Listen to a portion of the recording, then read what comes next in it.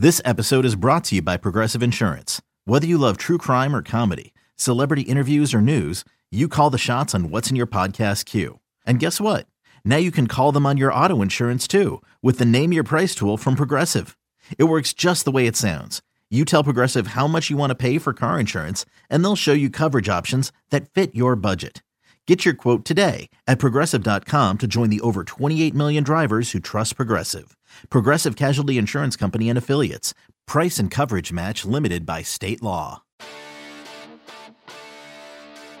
Welcome to another podcast from InsideCarolina.com, the independent voice of UNC Sports. Brought to you by JohnnyT-shirt.com, the go-to provider for all your Tar Heel gear.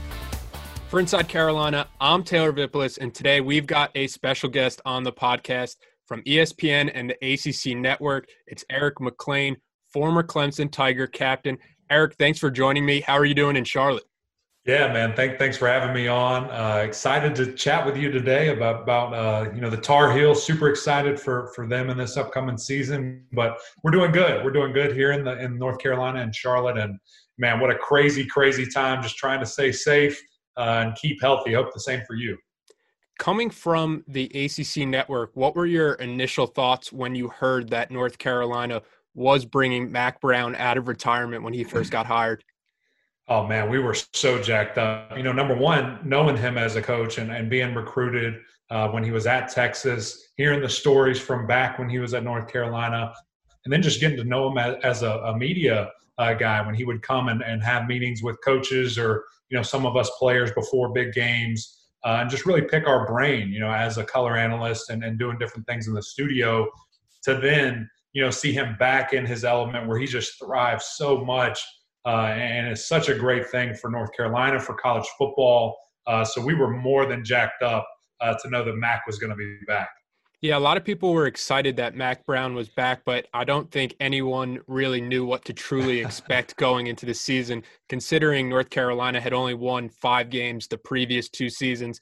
And then UNC goes out and beats a team you're familiar with, South Carolina, and then they beat Miami in week 2. How surprised were you early on by North Carolina? I think it was almost expected, right? Just talking with the coaching staff and hearing how special the player Sam Howell was and was going to be. I'm a big believer that it starts and finishes with what you have on the offense and defensive line of scrimmage. But when you have a special quarterback like that, they can just take you to different heights and to different places. So there never really was a game this season that was out of hand for North Carolina or a game that they weren't in and had a fighting chance with. So I think when you look at that formula and we knew what they had coming in, it was just, can you deliver? And man, Sam Howell, just from snap one, you saw that he was such a different guy to where it was almost like, yeah, we're expecting to see these things week in and week out. You hit the biggest nail on the head. Sam Howell, he was the biggest reason for UNC's turnaround, in my opinion, to, like you said, he gives you a chance in every game that you're in. When you were at Clemson, you had the opportunity to work with some great quarterbacks, guys like Taj Boyd and Deshaun Watson. What did you see from Howell last year specifically where you thought he could be the guy? Really from a leadership standpoint, especially being such a young guy, that's a hard thing to do, to come into a team and say, hey, this is my offense. This is my North Carolina team. Get on my back. Let's go. That's very hard for a 17, 18-year-old young man to be able to do. And then just to perform and stay so cool. There was never a moment that was too big for Sam. There was a couple of times in the fourth quarter in games where we'd be like, okay, let's see how he responds. Well, he plays better in the fourth quarter, and he plays better when those moments are so pressure-stricken and seem to have everything on the shoulders of the quarterback. That's when he's at his best. So it was such a fun thing to be able to watch that, to watch his development over the season, to see him get more and more comfortable in the offense and watch the coaching staff, just ease some stuff out. You saw a very condensed playbook in those first couple of games. By the bowl game against Temple, they had it all on the table, and it was all his offense. Even though they lost the Clemson game, I think that was a game that put a lot of the nation on notice that Carolina might not be as far away from contention as we previously had thought coming into the season. went for the 2-point conversion and Yep. try to beat Clemson. What was your biggest takeaway from that game, being so close to the Clemson program too? Really just seeing the talent level and having guys there, but just finally taking that next step, right? So it wasn't like UNC was running around with a ton of true freshmen at every position. This was guys that have been there and been in the program that now, just once you had that piece that's so important with a quarterback, it seemed to have just flourished. So I think, number one, you saw how special that wide receiver core was in that Clemson game. And then number two, what that inspired defense could do collectively, really getting pressure on Trevor Lawrence, showing some exotic blitzes and stunts, and really even confusing Trevor Lawrence a little bit with what they were showing on the back end. I think, again, like you said, that kind of put the country on notice that says, hey, North Carolina's kind of here and they're right on the verge of something. Watch out. Looking at what UNC is bringing back from the skill positions, you have a guy like Sam Howell. You have an 1,000-yard rusher in Michael Carter. Javonte Williams rushed for over 900 yards. 2,000-yard receivers and Mack Brown and Daz Newsome coming back. Then you still have to mention a guy like Bo Corrales, who added over 500 receiving yards and 6 touchdowns. How special can this group be moving forward in year 2 in the air raid system? Man, I really think that they're going to have a big opportunity to challenge Clemson for that top offensive spot in the ACC. When you see how dynamic these guys are, essentially the entire skill position group coming back for UNC. I mean, those trio of wide receivers were special. I think there was some stat floating around in terms of total yardage and touchdowns that it was like LSU's receiving core, Alabama's receiving core, and then UNC's, when you saw what they were able to do with all those guys coming back. And then you add 2 fantastic running backs in Javonte Williams and Michael Carter, it's going to be electricity. You have the one thing that I'm not disappointed in, because you have no control over this, but I guess upset would be the word, is just to have a full spring with those guys to develop with each other, and then a whole summer. Obviously, that's impacted by this crazy pandemic that we're going through, but already the trust is there with their quarterback and receivers, and really just knowing how Sam's going to throw the ball on various routes, how his wide receivers are going to adjust, whether it's a hole shot for a too-high safety or different things that Sam might see. So really the sky's the limit for these guys, and I think it's going to be a very exciting year on the offensive side of the ball, with no doubt. A previous point that you had touched on that I wanted to just gloss over really quickly. To close the season, UNC, they had a huge win against NC State. They blow out Temple in the bowl game. They win those games by a combined score of 96-23. I think a lot of UNC fans are hoping that's the team we see moving forward. Do you think that was a case of, like you had mentioned, the playbook was becoming more unlocked for some of these guys, or was it a case of just inferior opponents that UNC was kind of just beating up on? It might be a little bit of a combination when you talk about the inferior opponents, but at the end of the day, you still have to execute, right? Whether you're on air, you still have to throw and catch the ball and do your assignments correctly. And the feeling that I kept getting over and over again last year, especially towards the end of the year, watching UNC, was they just have fun playing football. They enjoy it. It didn't matter what bowl game that they were going to go to, whether it was a lower tier bowl or the college football playoffs. Those guys want to play. They have fun playing, and that means something. To be excited to go out there and to demonstrate who you are as a team to the country. They thrived on that, and I think they really enjoyed it. And so that's what I think we're going to see is just that inspired football. Again, I talk it on the offensive side, but the defense as well. You look at Tamon Fox, you look at Tamarian Fox with Chaz Surratt, and then my boy Storm in the backfield and defensive backfield, and what they're able to do. There are some really key pieces that you should be very excited about for this UNC team moving forward. All right, let's take a quick break here so I can remind everyone about Johnny T-Shirt. Now more than ever, as a local business to Chapel Hill, Johnny T-Shirt needs your support during these trying times. They've got the perfect UNC Nike performance tees for your at-home workouts, and they also have the comfortable UNC apparel for you if you're just laying around the house. Whatever you're looking for, I'm sure Johnny T-Shirt has you covered. If for some reason you don't need anything right now, you could still support them with a gift card, because let's be honest, at some point you are going to want new Carolina gear. And don't forget, Inside Carolina premium subscribers save 10% off their orders. The The chilling new original docuseries on Paramount Plus. Why did he kill his family? The answer lies across the ocean in a woman named Sylvie. She's a Can model. Where desire leads to deception. I ended up spending $12,000 and $15,000 a day. It was addictive. I can't get you out. And obsession leads to murder. Who did this to your family? You can't really maintain a fantasy forever. Control Alt Desire. Now streaming on Paramount Plus. This is Tony Kornheiser's show. I'm Tony. You expected someone else? So what exactly is the show about? I don't know. It's a sports show nominally. Football's over, but we're finally at a point where things matter in college basketball, and baseball season is on deck. Greatest 3 words in the English language, pitchers and catchers. We have some of the best voices come on and explain what matters or what makes an upset, like Ryan does, 9/8. No, that's not an upset. No, yeah, it is, Bob. And if you're lucky, I might just tell you about my search for discounted sleep pants or my worries about what my dog just ate. Listen on the Odyssey app or wherever you get your podcasts. All right, getting back on track here, one of UNC's biggest question marks next year is replacing a guy like Charlie Heck. And now with no spring ball, I was wondering, with you as a former offensive lineman, how difficult will it be for newcomers on the offensive line to replace those live reps they could have got? Yeah, I mean, that's so important, and especially at a group that is so cohesive and so reliant upon, knowing what the guy beside you is going to do. When you lose such a great leader, a great player, a great athlete like that with Heck and Charlie Heck and what he was able to accomplish, especially at a position that is a premium, right? A left tackle is essentially the most important position, quote unquote, on the offensive line.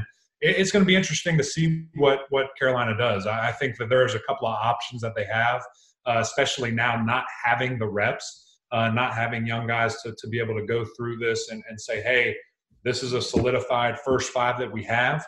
So whenever that team comes back, I think they're going to find different things. What I'm really interested to see if they're going to do is, does Jordan Tucker make that move to swing over to the left tackle? Or are they comfortable enough with their backup, with whether it's Joshua or maybe another guy that climbs to the top for that left tackle spot, and they like Jordan at right tackle? So I think there are some options there. But it's going to be interesting to see who runs out game 1 for sure. Luckily for UNC, their coordinators remained in place, so it's the same system. They might be more complex going into year 2, but it's the same system for the most part. How difficult do you think it will be for teams like Miami and the Coastal, where they're trying to implement an entire new system without spring ball? Yeah, it's going to be very tough. And again, I think that, spring, summer, fall camp are really the most important times as a football player for development, for finding out who you are as a player. There are these progressive stages that you go through from being a freshman all the way to a fifth-year senior that really you just figure out along the way during those time periods. Now, with that essentially taken away and gone, it's going to be very interesting to see how much are you doing on your own? How much are you in the playbook at home right now? Or are you just sitting on the couch eating potato chips and playing video games? So I think it's going to be very difficult for teams that have brand new systems like you just brought up.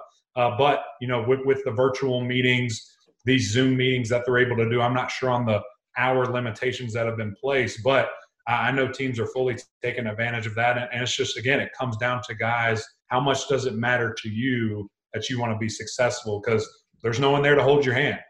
With this whole pandemic that's going on, it's solely relying on you. Defensively, Carolina has to replace players like Jason Strobridge and Aaron Crawford, but coming back, Chaz Surratt, he's a nice building block for defensive coordinator Jay Bateman to work with.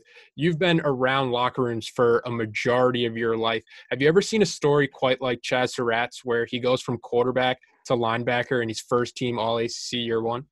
Yeah, we haven't at all. And you think of these things and what a crazy position change to go from the quarterback of the offense to the quarterback of the defense as a linebacker, and really maybe something that shouldn't even have happened. I know there were some injuries that occurred in camp and maybe at week 1 where I don't know how much Chaz was even expected to play against South Carolina, but he gets the start. He goes in there and just really has a fantastic game. And just to see his instincts continue to develop, his athletic ability, everything translated so well to that linebacker position. And then you add on top of that the leadership, the selflessness to say, hey, I want to be a quarterback. I want to do this, but I want the team to be successful. I'm going to go try defense, and then to be so successful. It's a fantastic story. I think it's a great story for the nation to see, to not just give up. Don't just quit when you face adversity, because at the end of the day, if you want to be a football player, that's a shining example of how you can go from quarterback, the most celebrated, highly anticipated position, to then the captain of your defense. And I think Chaz is such a great story that I cannot wait to see, with a full year of being a linebacker and really studying that defense, what he's going to look like this fall. I thought it would be interesting to get your perspective on this. You saw firsthand how Dabo ran his program and how he built Clemson into a team that is always in contention for the national championship. How can North Carolina get to that level with Mack Brown? I think you're well on your way. There's no doubt that it starts with who you have and the team that you have right now, which North Carolina's in fantastic shape. The athletes that they have to really compete with anybody. I think when you look at burners on the outside, big, strong defense and offensive linemen, and then a secondary and back seven in the defense that really can play, can run, can move. And then it's with recruiting, which, again, we know Mack Brown and that staff have done an unbelievable job at. It's just really staying consistent. How can they keep that going year in and year out where they're in the top 10? And right now, it's been fantastic to watch how they've been really blazing the trails, keeping those highly recruited guys in the state of North Carolina to stay home.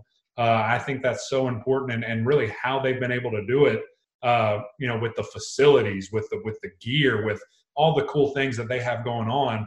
It just makes it so much easier to sell. So when you have the talent and you're developing it already on your team, and then you're going year in and year out and getting the top players in your state and then in the country, that's the formula to success. And then what the coaching staff can do. You've seen the numbers, the stats. It all speaks for itself. Recruiting is a great place to start. And at the time of this recording for the class of 2021, Ohio State has the number 1 class, Clemson has the number 2 class, and then it's North Carolina at 3, which to me, it's still crazy to kind of hear about. But as someone from Fayetteville, North Carolina, you're wearing your high school T-shirt, Jack Britt High School.